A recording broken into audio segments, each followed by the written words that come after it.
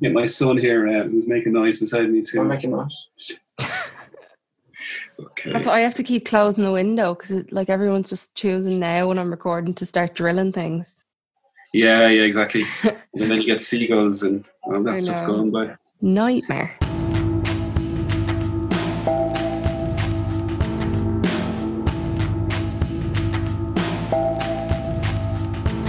Hey everyone, what's up? It's me, your girl Kira, back at you with another episode 5. We have as many episodes as fingers you have on one hand. How do you feel about that?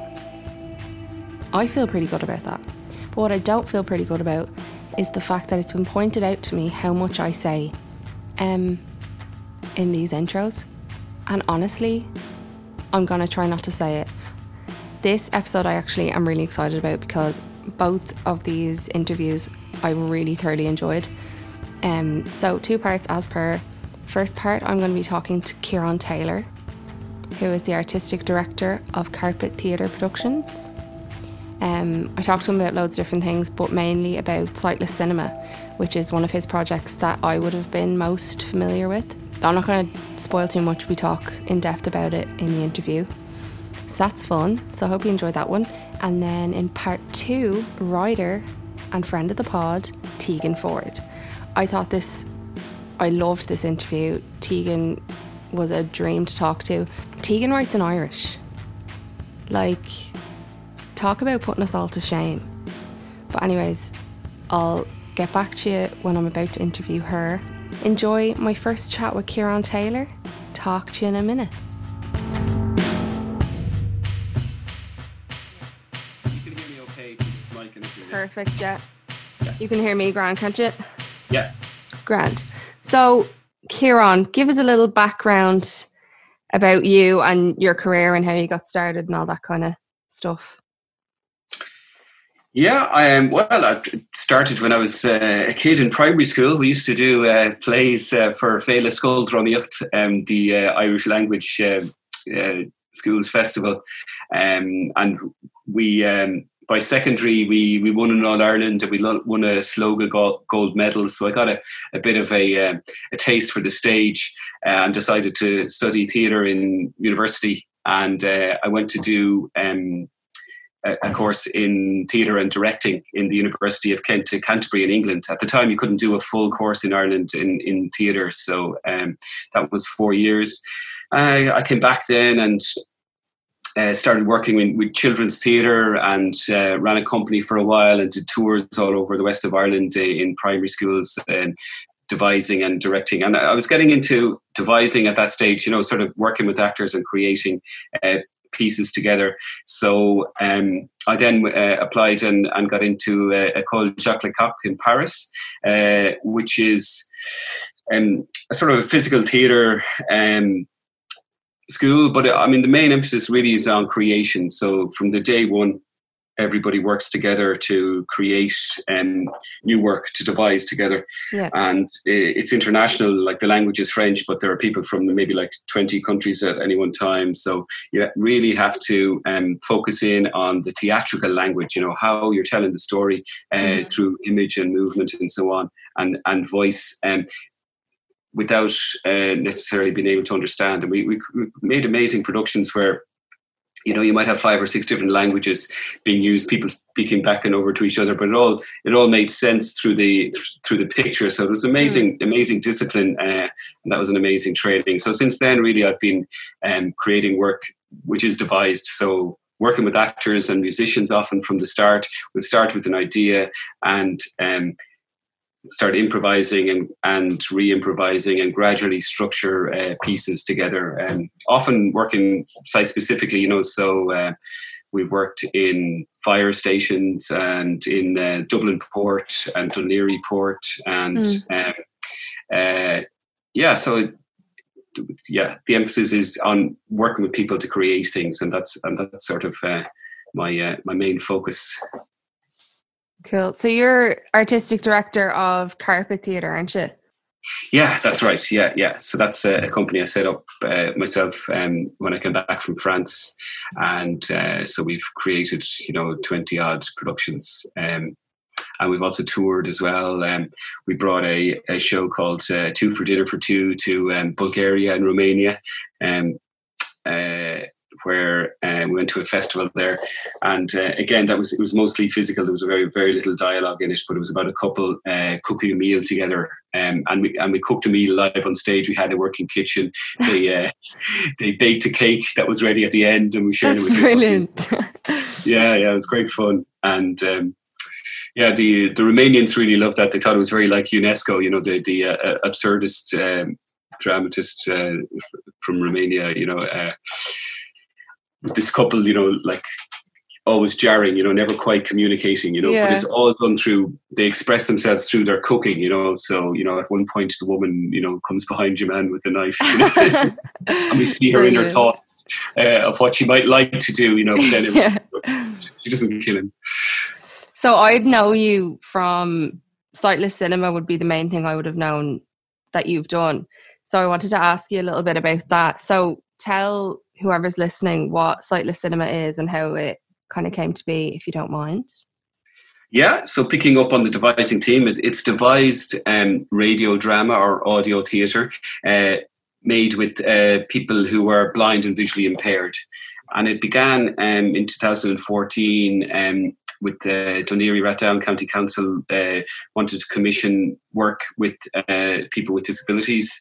And I put together, I thought, well, with blind people, radio drama would be a great thing to work on. So I put together a proposal with a composer and sound designer, Rachel Quinn, and then slowly over the year we started working with the group, and the concept of Sightless Cinema evolved, and it became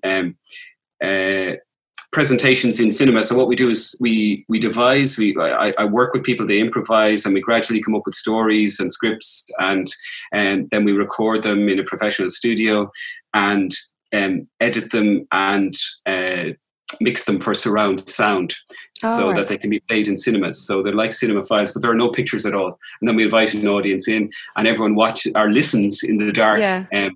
So it's like listening to a radio play collectively, and it's an amazing experience actually, because it's rare that you really sit and concentrate on listening. You're usually doing something else. Doing the ironing. We're really or visually the car. Stimulated generally, aren't we? Like if you're exactly. We're used to that, and that sort of dominates. But when actually people just listen, I suppose it's like reading a book. The pictures are in your own head. Yeah, exactly. It becomes a very personal experience. But what I really love about the Sightless Cinema idea is that it's also collective. So you're listening with other people, you're hearing other people laugh and sigh at the same time. So you're part of something together, but everybody's experience is also really, really personal, And when they hear voices, they relate, and people say, "Oh, that sounded like my grandfather or my uncle," or "I know someone just like that," So they're not being given an image. It comes from within them, And actually, they will talk visually about the experience. They will say, "Oh, there's that bit when he came in and she saw him," and because they're like even the one I was listening to last night, he's moving over in the car and he was like, "Oh, there's the gear stick," and all, like it kind of paints the picture in your mind, really, doesn't it? Yeah, exactly. And that's been great fun, playing with sound effects. And that one, for instance, that was a play we did a few years ago with the group in Tala, and called The Bag of Chips. And we actually recorded that in a car, in the car park there outside Rua, and so it had that very really realistic feel. And when the guard knocks on the window, you can hear it and he rolls it down. We had a terrible time with airplanes going over, so you have to keep on stopping. It's a bit like filming on location, But yeah, it's what's great with doing location stuff. It really gives the actors a sense of reality, that rather than working in the studio. But we do that as well. Yeah. How did the participants? Because I notice in Rua, it's generally kind of you see the same people coming back. How did they get involved with it, or did you call out for people? Yeah, we put a call out. Yeah, so we've the project moved from Dún Laoghaire then to the Dublin city for a couple of years. So and then we moved to Tala. Probably it's not nearly 4 years ago now. Yeah, this will be the third year anyway of the project. And so we put a call out, among the blind community. It's a collaboration with the NCBI, the National Council for the Blind of Ireland. So they help to recruit and, and help with access and things like that as well. But we've, over the years of the project, six different projects with sort of new people involved. What we've done then is sort of kept people on board through what we call White Cane Audio Theatre. So the performance group is called White Cane Audio Theatre, and they perform the Sightless Cinema events. And so we now have a nucleus of about 25 or 30 people that, and they come and go a little bit, but so we work consistently with a number of people over a number of years, because once people get involved, they really love it. They start off, they have a clue what it's going to be, how is it all going to be put together, and then just gradually. But it takes time. Each project. When people start new, like I do. Maybe up to 25 workshops to get the stories out and develop things. And then we would put together a program of about an hour and record that. But that takes, there's a lot of work involved in that. But it means that, we create something that's very, very well produced and that people can really be proud of. And then we have a public event. And so in a way, one of the aims is sort of social inclusion. So it's about people contributing to the cultural life, the city and the county, and that's what really happens with it, You mentioned before it's it's improv generally. So would they get kind of like a prompt, like an idea of what the story is, and then they just roll with that? Yeah, and often it comes from real life experience. So somebody. Again, just as an example, going back to the one we were talking about, the bag of chips, the guy in the car, it's a blind man. He had a car from France, so the wheel was on the wrong side, and a guard came along to ask him to sort of move along, and he rolled down the window, assuming that he was the driver because he was on the driver's side, but actually he was blind, and he told the guard, and then rolled up the window and drove off, and he just realised that the guard had realised that something was wrong, and that's what inspired the story where. This guy his wife has gone into the chipper to get the chips, but he changes into her driving seat to try and fix it for her, and it's damaged. And then the guard comes along, but he can't see that it's a guard, so he's really cheeky with this guy, and he was like, "Oh, you're a guard? Oh, yeah." He says, "Excuse me, sir," and he goes, "Oh, you're a guard. You'll have to move along." It's actually brilliant, though. It's like I've never heard of anything like that before. I think it's quite unique. Yeah. I mean, part of the idea is to give a blind perspective. So, a lot of the plays are about stories. There's another one where, a blind man, and again, it based on a true story. One of the guys in the group was going home, and a guard told him to stop because there had been a bank robbery, and near his house. But then we just imagined, what if he actually came across and they found the money up the laneway, in reality, and we always feel like, what if he found the money first and brought it home. So we created the story where the blind man picks up the money, stuffs his pockets, but doesn't realise, of course, that it's covered in the security ink, when he opens the box, That's brilliant. So he's caught red-handed, and then he has to go to the guard and confess, and so on. But so there are stories that come from people's experience and their blindness, but then there are things which are nothing to do with that at all, like one of set on a ferry where these two guys are going over to a funeral, and they're hoping to inherit from a maiden aunt, and then they realize that they're on the ferry with her secret daughter that she never told them about, and then they realize she's going to inherit all the money, and they end up, she ends up puking in their car and chatting about her, and she's right there, probably. Right there, yeah. And then they realize they're both going to the same funeral, and she ends up in their car. Throws up all over them, to serve them. Oh God, brilliant! But and in that way, like again, on radio and for the people involved, you can play anybody, so you can play older or younger, or fatter or thinner or blind or not blind, So they're not caught in an image. So that's true as well. Actually, there's less limitations to the type of acting you can do. Yeah, exactly. But there would be visually. You can have it anywhere. It can happen all inside someone's head, or in a submarine under the sea, or wherever it might be, you know. So and some of the, and we experiment a bit, you know. Sometimes they're more sort of psychological, so they'd be, you know, voices in people's head, you know, when they're like there was one about the banking crisis, like somebody who's had one of these tracker mortgages and lost it and lost his house, and he's going back to the bank, you know, and they're offering the compensation. So, you know, again, topical sort of thing. Yeah. And it's the voices in his head about all the, you know, it's his marriage is broken up and all the people coming knocking on his door looking for money and all that stuff. Yeah. So you can do that, you know, with radio as well. It's really flexible, you know. So we have great fun.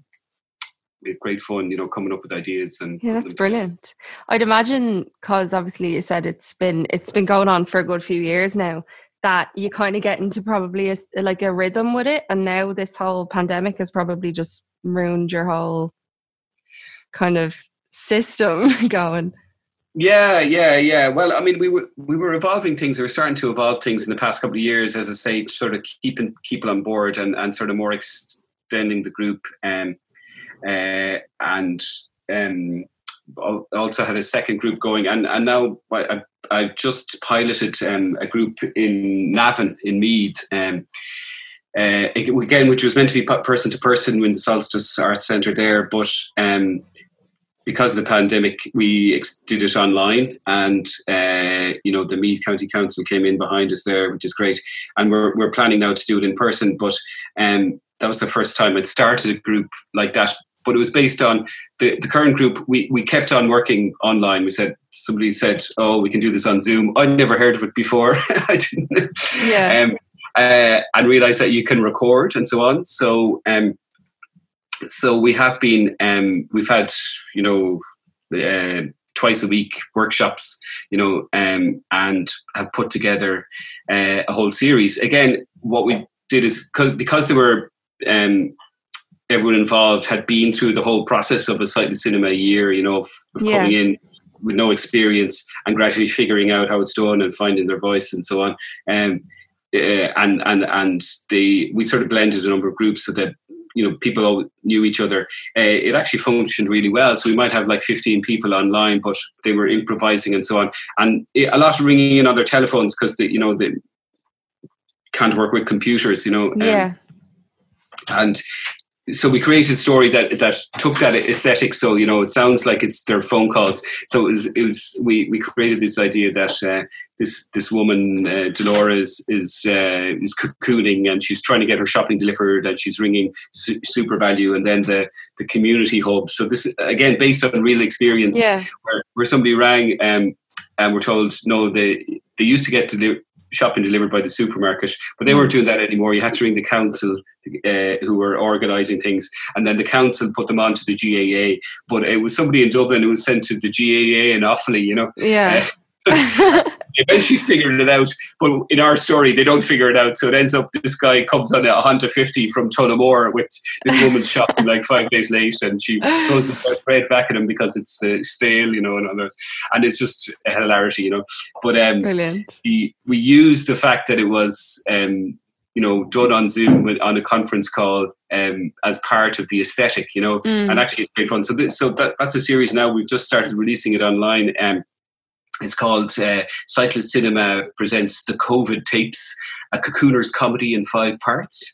And because we're, you know, this every year for the past 5 years, we've had a Sightless Cinema event in a cinema, you know, in Tala, but also we've used the Lighthouse in centre of Dublin as well, in surround sound, and that's just not going to be possible this year. So, what we're doing is these episodes, we're premiering them on YouTube every week, so at 8 p.m. On Thursdays, until the 13th of August, I think. And then they'll be available as a podcast afterwards. But just to try and create a sort of a momentum in a sense of, and so people can gather and listen live online and share comments and that.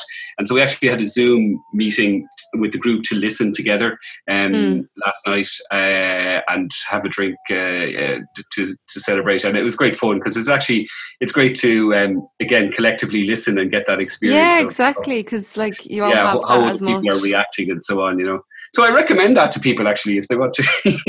Yeah, definitely. Their friends and listen to the premieres. People have started doing those Netflix parties, where you join a thing and you watch something, or...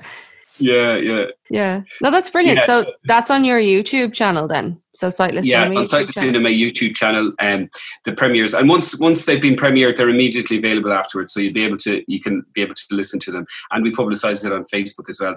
There's a Sightless Cinema Facebook page too, so people can watch out for that. Brilliant. And as I say, hopefully we'll be podcasting, and we're also preparing a podcast which is like a retrospective looking back at. So we've got a big back catalogue now of 5 years of stuff. So we'll putting together interviews and those plays, hopefully to go out on podcasts and maybe local radio as well, over the next year or so. Brilliant. That's good, because it's come at the right time. Like, podcasts are kind of taking off, and that's... Well, this is what I realise, but a lot of people, they don't really listen to broadcast radio and TV. It's all streaming and podcasts and players and Netflix and all that. I just listen to whatever's on, but I think it's the way of the moment. So it's great. It means that something it can continue to have a life. I mean, in the theatre, I love the live events. That's what I really that's what I like to work on. But we've been forced sort of to do it this way with the online stuff, and there are boons to that as well. So in a way, we'll probably keep on working with those two tracks, putting stuff out in podcast as well as doing the communal listening events. And actually, then they have a longer lifespan as well. You can listen whenever you want. Well, I mean, that is the great thing, is like you can keep on using them, and keep on spreading them around. But actually, this year we did have a project which was, again, to do, the group were interested in more live acting. So actually, to explain, in the Sightless Cinema events, we have recordings in surround sound, but then we always do one live play, like the old-fashioned live radio drama. Brilliant. The cast are there in front of you. You can see them, the microphones are on, and we use the sound in the cinema. And, live Foley, like the old soap operas on radio, opening zips and banging papers and things.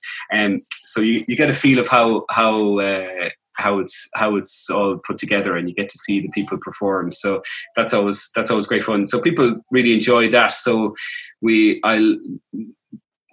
wanted to put together something longer, so we came up with this idea. It's a show called In the Dark, which we started making, and then of course everything hit, and we got an award from the Abbey Theatre, their 5x5 programme, to go in and develop the piece in the Peacock Theatre, and we were just about to do that when... Oh, no. Yeah. So that didn't happen. However, we have still developed the work, a bit, and we're hoping, again, it was meant to perform is meant to perform in Rua in October, but we'll see how that works out. So it may end up.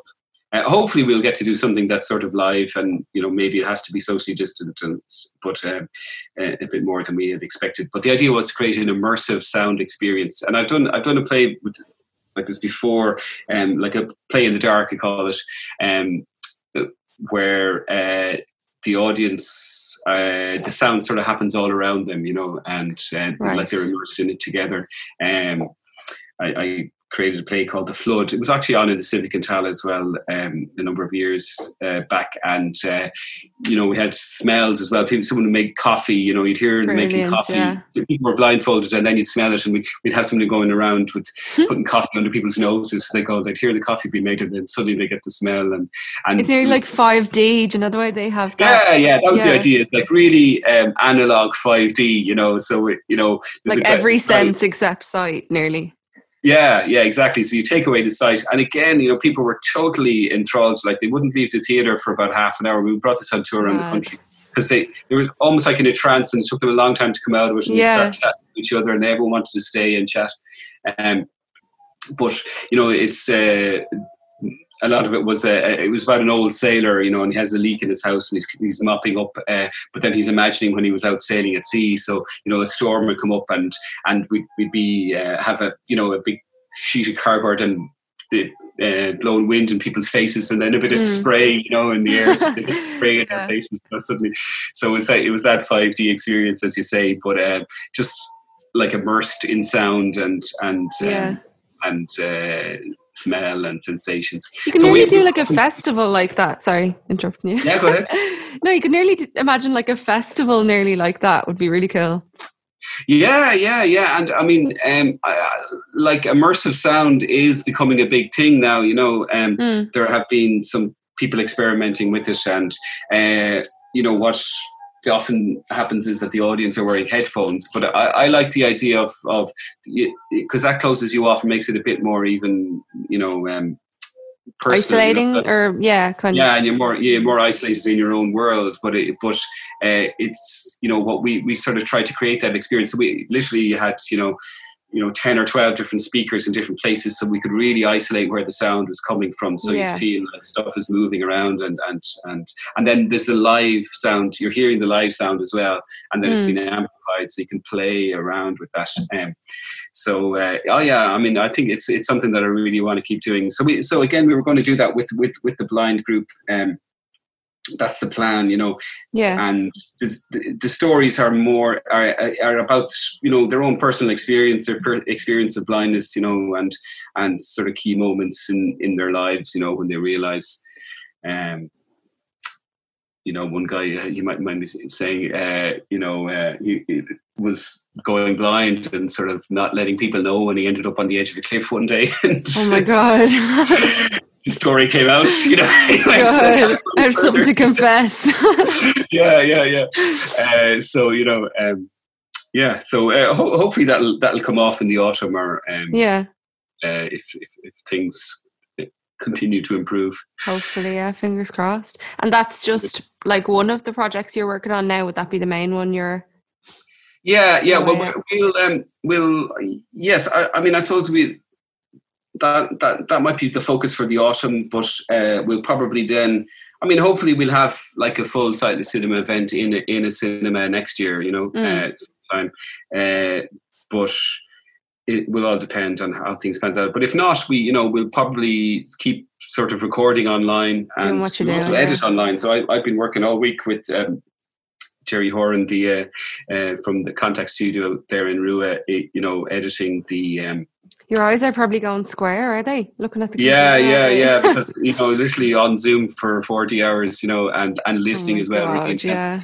But it just means that, you know, in a way it's sort of handy, you know, but it just means that, you know, you can do it without having to sort of do all the protocols, you know. But hopefully we'll get to be in the same room again soon. Yeah, no, that's brilliant that you have been able to kind of, it hasn't, because there's so many things that just haven't been able to happen, but it's brilliant. Yeah, and theatre, you know, theatre is a big casualty, you know, and because exactly. You know, definitively you must bring people together. You have to be together. It's part of it, like. And to make it and to do it. So like theatres are having a nightmare, and they can't plan, you know, you can't just suddenly put on a production, you know, you have to plan. It takes 6 weeks to put it together and to program, you know, they're usually programmed, they might be programmed a year in advance or more. So that's what even Michael was saying. He was like, you plan something and a week later it's just completely different, like. Yeah, and then the goalposts keep shifting, you know, and you don't know when the goalposts are going to shift again. Mm-hmm. So, you know, I mean, now people are sort of working on saying, well, what are the ways that we can do it? You know, do we do outdoor shows or shows with one actor, or, you know, even two actors that are a couple, you know, who live together, but you know, they but, you know, it's a tough one, isn't it? It's a really tough one, yeah. And I actually got an award from the Arts Council to do a show, like I proposed, which was it was a Zoom call. It was like an actor. It's called Theatre Online presents online theatre, or the other way around. Online theatre presents an evening of theatre online. Oh, I did. I saw that actually. Someone advertised. Yeah. So we were just playing with that idea of, you know, and people are doing theatre in that way. They're trying to do live performances, but you know, essentially that's not theatre. You know, if you're not there, it's not theatre. No, like you say, it's the liveness of it all, like. Yeah, that's the key thing. We need to be able to sort of hear each other and smell each other and see each other and feel. It's because there's, you know, the thing about theatre is you know, if you watch videos of theatre, you know, it's just not there. They're not interesting, you know, because there's something in the room. There's a magic. There's a tension, you know, of people being together. That's what it's all about, you know, and that's what the script and the actors and the sound and everything is working towards that, creating that tension, the intimacy and all that kind of stuff. Yeah, exactly. Yeah, that thing where you're connected to the stage, you're part of the performance because by your the energy that you're giving back. And so that piece that I did online, you know, played with that. It's like an actor is earnestly trying to make a theatre experience for the people on the end of the camera, and he just can't do it. He keeps breaking down, you know. And he goes, look, whatever. I just please come back to the theatres when we can, you know. Yeah, hopefully it won't be long now. Yeah, that's it. Yeah, but as I say, it'll take a while to crank up, but look, what we do is, you know, showbiz. We find a way around things. We find the show must go on. That's it. That sounds brilliant. Then, thanks, Mil. And what? So, just tell me again when people can watch the Sightless Cinema on YouTube. It's every Thursday, is it? Yeah, it's Thursdays at 8:00.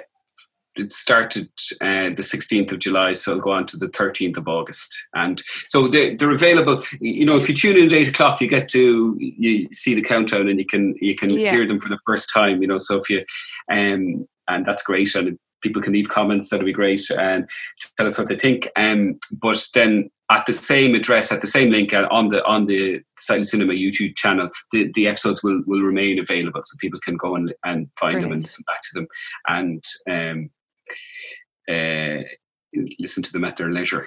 So watch out for those. It's Sightless Cinema, the COVID tapes, the Cocooners comedy in 5 parts. Fabulous. And then the other show, as I said, the live immersive audio show, hopefully that will come off in the autumn or sometime after that, will be called In the Dark.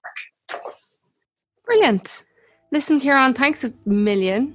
How do you put it together? Where do you put it out? Or? Yeah, so what happens is I obviously can't go into the studio.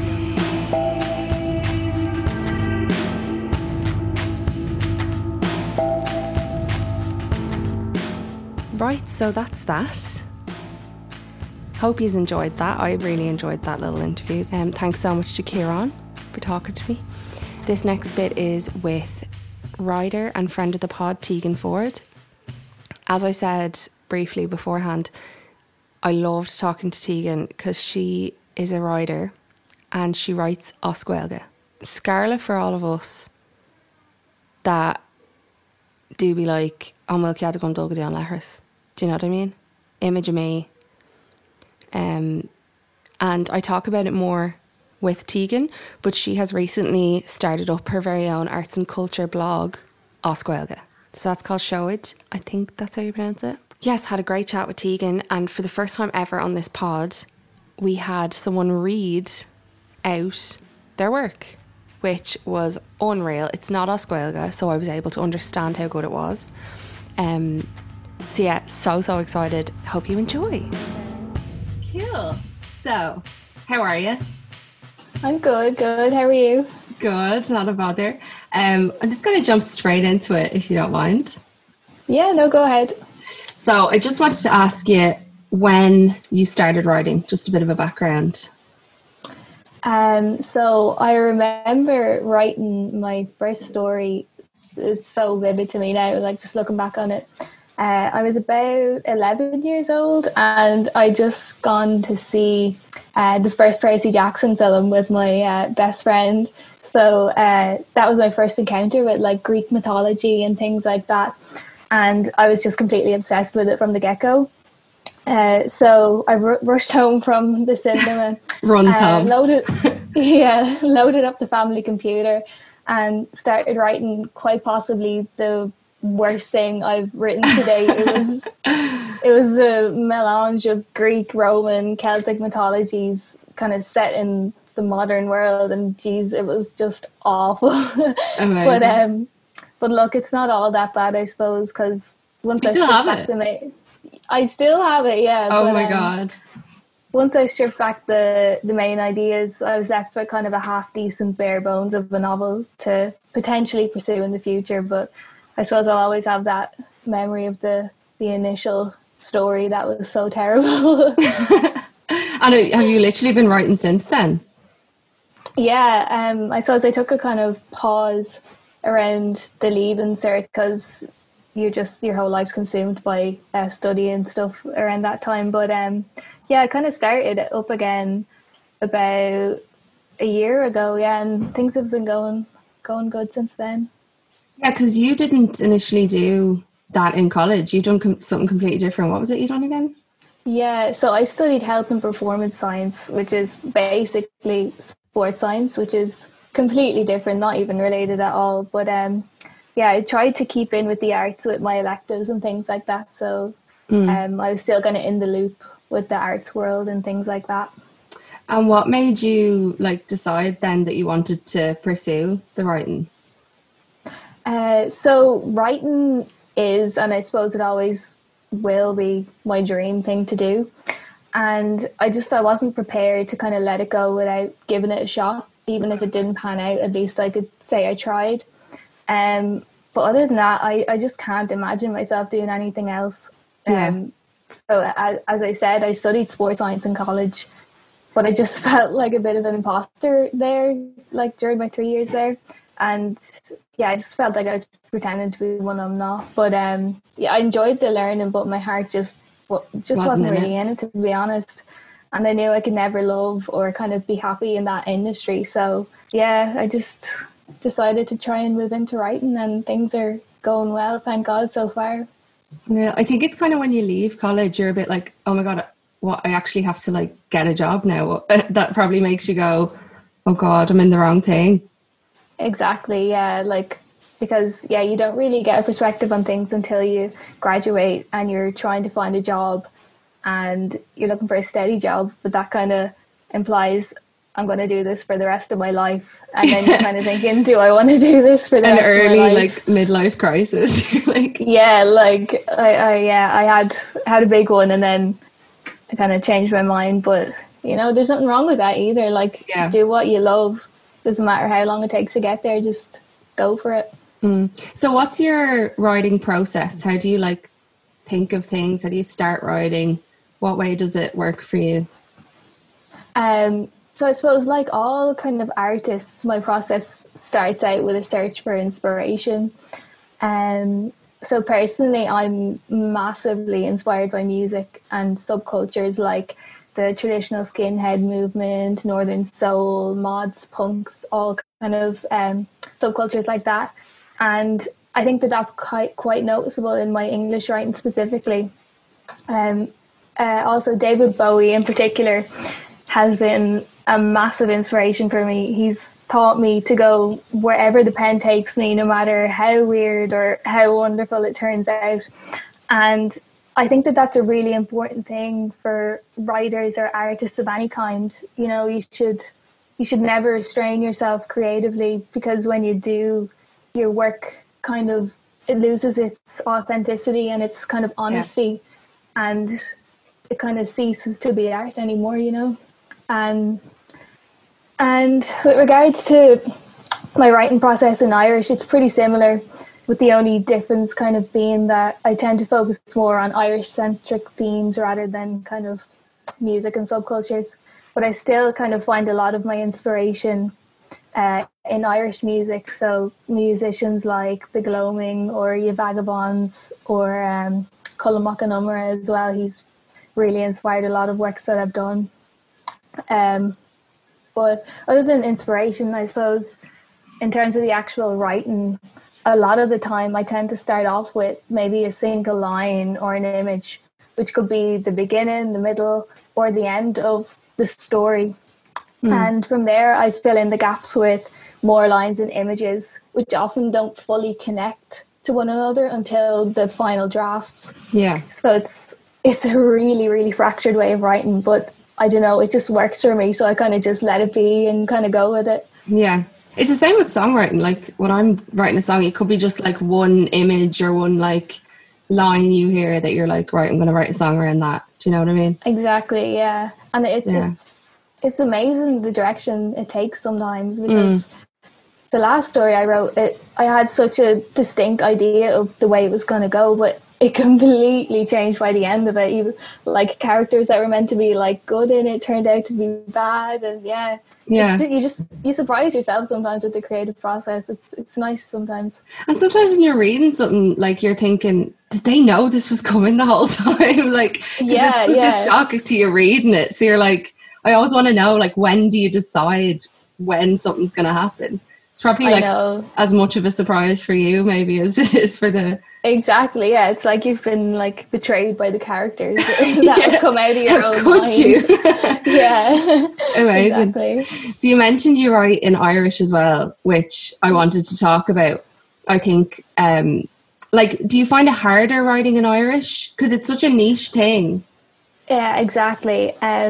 I just absolutely love writing as Gaeilge, because it's just such an amazing idiosyncratic language with just the perfect blend of artistic and humorous idioms.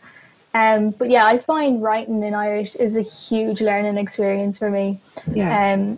Because I have to invest so much time in expanding and enriching the vocabulary.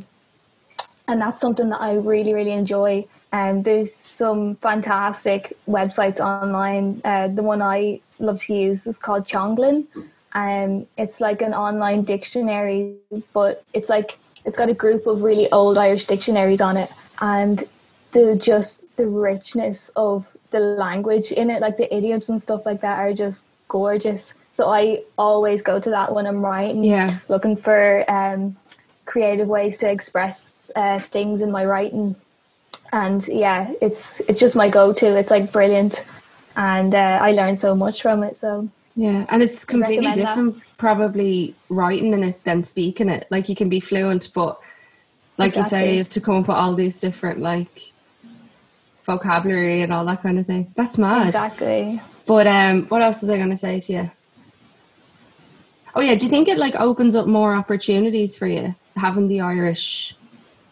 Yeah, absolutely. I think Irish, it's like specifically in the kind of it's really like up and coming at the minute with creative writing and things like that. There's a lot of poets coming out who are writing, and there's like a big massive resurgence. And yeah, I think it's definitely opened doors. I think I've had more of a response to my Irish writing than I have to my English writing. You've had a few published and everything, haven't you? Yeah, I've been very, very lucky. I got one piece of flash fiction called Queen in the Fáin Luaige that was published in the Channel magazine, and then I had Bannacht an Glasgow Varta, which was published. Where was that published? That was published in Splunk. Sorry, getting lost. And yeah, I was really lucky that I got an interview about Bannacht an Glasgow Varta on Cúine Dána with Radio na Gaeltachta. They were super nice and let me come on and read it and everything, it was really daunting experience, but it was lovely. Yeah, and especially because of COVID now, stuff that like, because you, like you say, you only started out, all these things you're having to do like online or through. What's that like? Are you finding it all right? Yeah, no, I'm really enjoying it. I'm a bit of an introvert, to be honest now, so I'm not too bothered by the fact that I can't go out and do things, but I'm grand with just sharing things online and stuff like that. It's probably not as difficult with the writing, I suppose, because it's not like live or anything, you know. Exactly, yeah. It's a very easy medium to kind of get out there. You can publish anywhere you want online. It's very easy. Where I suppose the writers aren't as affected as other artists like musicians and things like that who kind of thrive off their live music and stuff. There was the court writers delegate thing though, wasn't there, that you didn't get to? Oh yeah, I was raging about that because we were going for 4 days to Galway and we were going to attend all these fantastic literary events by just brilliant Irish authors like Kevin Barry, Emer McBride, and Elaine Feeney, and we missed out on it, but we still got to attend the events virtually, but it's not the same because we were meant to, go for pints, meet up in Salt Hill. What about the pints? Exactly. I was going to ask you as well about the Writer Centre, because that was something that I was actually talking to Laura, the last girl I interviewed. We were talking about it, and I just wanted to get, because like writing is such like an isolated, I'd imagine, kind of outlet, and to then go somewhere where you're in a group and you have the opportunity to like read out loud. What was that like, as you say, an introvert? Yeah, so the first time I went to the Irish Writer Centre, I attended a Saturday session for their resident writing group, the Ink Slingers. And it sounds so ridiculous now, but walking through the doors of the centre for the first time was one of the most daunting experiences ever.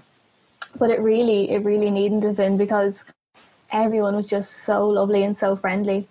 And yeah, I suppose for anyone in the Dublin area looking to share their work in a judgment-free environment, the Ink Slingers are absolutely the group for you. Because I felt nothing but encouraged during my time with them, and being a part of the group has honestly given me so much confidence to share my own work. And they're just such a lovely group of writers, and it's not just we don't just meet up and read things. Like we meet up afterwards and we like go for coffee and just chat for like hours, and it's just lovely. No, it's unreal. Because I remember my mom, when she was writing, I was telling you this before, that she was like, oh, I don't know if I could go. Like, what if they're all like, so much better than me? But it generally is kind of normal people that go to these things. Exactly. Yeah, there's nobody with an ego there, which was something I was worried about. And I was worried that I would feel completely out of my depth, because I'm pretty new to writing still. Like, I haven't got a lot out there yet. But it's absolutely like not like that at all. Like, there's some people who are serious about writing. There's people who do it as a pastime. There's just a brilliant mix, like, and you fit in anywhere in it. You fit in with everybody. Yeah, that's unreal. So tell me about Showed. Is that how you pronounce it? Yeah, Showed. I was so excited when Jordan was like, she's doing a vlog. I was like, yes. I know. Yeah, I kind of just, it came to me one morning and I was like, yeah, I'm doing it. Like, snap decision. But yeah, Showed is a new Irish language blog that I'll be launching on Monday, the 27th of July. So that's next Monday. And it's a blog for all things arts and culture, with the main goal of discussing and engaging with music, film and literature through Irish. So it'll be packed with album and book reviews, along with TV and gig recommendations, and even maybe a little bit of creative writing from me as well, possibly. No, that's so cool. And especially like I've never heard of anything like that in Irish, like Os Gaeilge, you know? Yeah, that's the thing, because I was thinking that as well.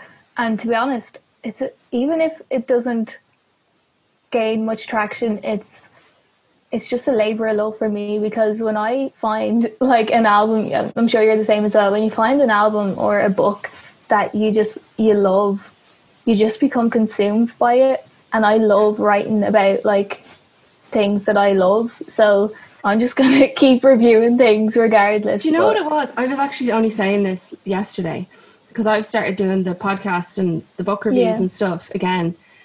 And I think it's because there's such it's the same with music, there's such like isolated kind of experiences. And like you say, you get so, oh God, it's getting real. You get so like invested and like obsessed with them. But you're doing it on your own. So there's no one to really kind of, like with a TV show, you'll be watching it with someone and you'll be like, oh, how you talk about it. But I think with like books, podcasts, music, it's more of a like individual thing. So at least this is a kind of way to like talk about it and get all excited. And hopefully someone else is like, me too. You know? Yeah, exactly. Because for a long time I hadn't read anything and I was just living off like reading other people's recommendations or their reviews. So yeah, I think they're massively popular with people now, and yeah, I want to share all the amazing pieces of art that I've come across with everybody. So that's my kind of main goal with the blog. Be unreal. You have a Twitter and a Instagram account, don't you? Yeah. So we're on we're on Instagram at seoid.blog. So that's SEOID.BLAG. So blog, the Irish blog. Lag. Basically. And then we're on Twitter at seoid_blog. So that's SEOID_BLAG. Unreal. And did you want to do a reading? You don't have to, or you can if you want. Yeah, I can read for you if you want. Yeah, I was like, yes, no one's ever done anything like this before on the pod. So okay. Okay, so I'm going to read an excerpt from a short story I wrote called Blind Faith. So it's a story about a girl from Derry. She's living during the Troubles, and she basically finds solace in Northern Soul music. So it's basically just a story about kind of finding unity in music and coming together. Real. Okay, so Blind Faith. Billy stood on the balls of her feet on the curb that had once been painted loyal shades of blue, white and red. The remnants which had peeled into semi-existence long ago now crunched beneath her bottle green boots as she gazed up at the mural above the doorway of the Northern Faith Soul Club. This mural wasn't like any other in Derry. It didn't take sides. No red, white and blue, or no green, white and orange. Just black and white. It was a fist of solidarity, not a red right hand. Keep the faith, it said, because in a world of pipe bombs and tear gas, only hope will keep you sane. Billy directed her gaze downwards and settled on the door frame. If there had ever been a trace of magic in all of Northern Ireland, then every single droplet of it had bordered the tree from which this doorframe had been lovingly crafted. It had a certain way of taking all your troubles away as soon as you walked underneath it. No one cared anymore whether you served neither king nor Kaiser, or whether you believed that the bread and wine were purely symbolic or not. No one asked if you were from the bog side or the water side, because that didn't matter either. You were keeping the faith and here for the music, and that's all anyone needed to know. Billy spied a gap on the busy pathway and ducked between two school children, dodging the scattered broken glass as she went. The reinforced shutters of the club had been pried open once again, and the main door had been tattooed with spray paint. Billy placed her key in the lock and jiggled it violently until she heard a click. As she passed underneath the doorframe, she could feel the leaden veil of anger, grief and fear flow down her long dark hair and drift away in the biting wind. Now she was just Billy Brady, soul selector extraordinaire, not Billy the Catholic with the Protestant father. She breathed a sigh of relief and laughed up the old familiar feeling. It was like coming home, only better. Billy took her baker boy hat off and soul shuffled across the freshly polished parquet dance floor, humming tainted love to herself as she went. Her bell-bottom denims brushed the oak wood floor and swept the smell of Northern Soul up around her in a whirlwind. The thick scent wrapped around her like a warm blanket and sent memories of Friday night flowing free. The smoothness of the vinyl's edges, delicate fingertips guiding the needle to the beginning of something special, the blur of bowling shoes on shining oak, the hypnotizing twirl of flares spinning across the room, the crescendo of soft bows sliding over pulsating strings that put your feet in exactly the right place at the right time, the sweet smell of Lamont infused with the sharpness of Brut, the quenching taste of jet black stout fresh from St. James's Gate, and the voice of Chuck Wood breathing soul into this little corner of Derry. Okay. Thank you.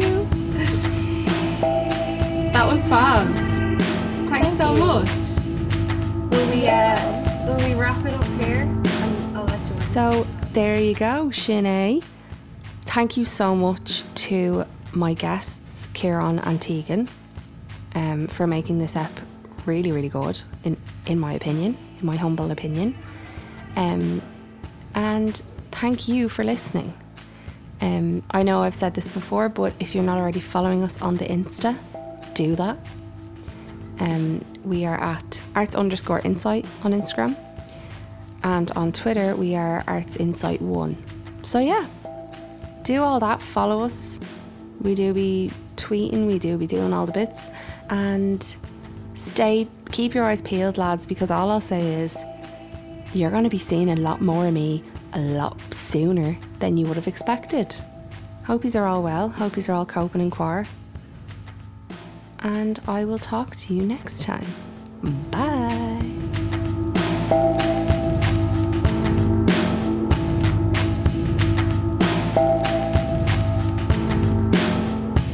Arts Insight is recorded, edited and produced by Jerry Horn of Contact Studio. Contact Studio is a South Dublin County Arts Office initiative.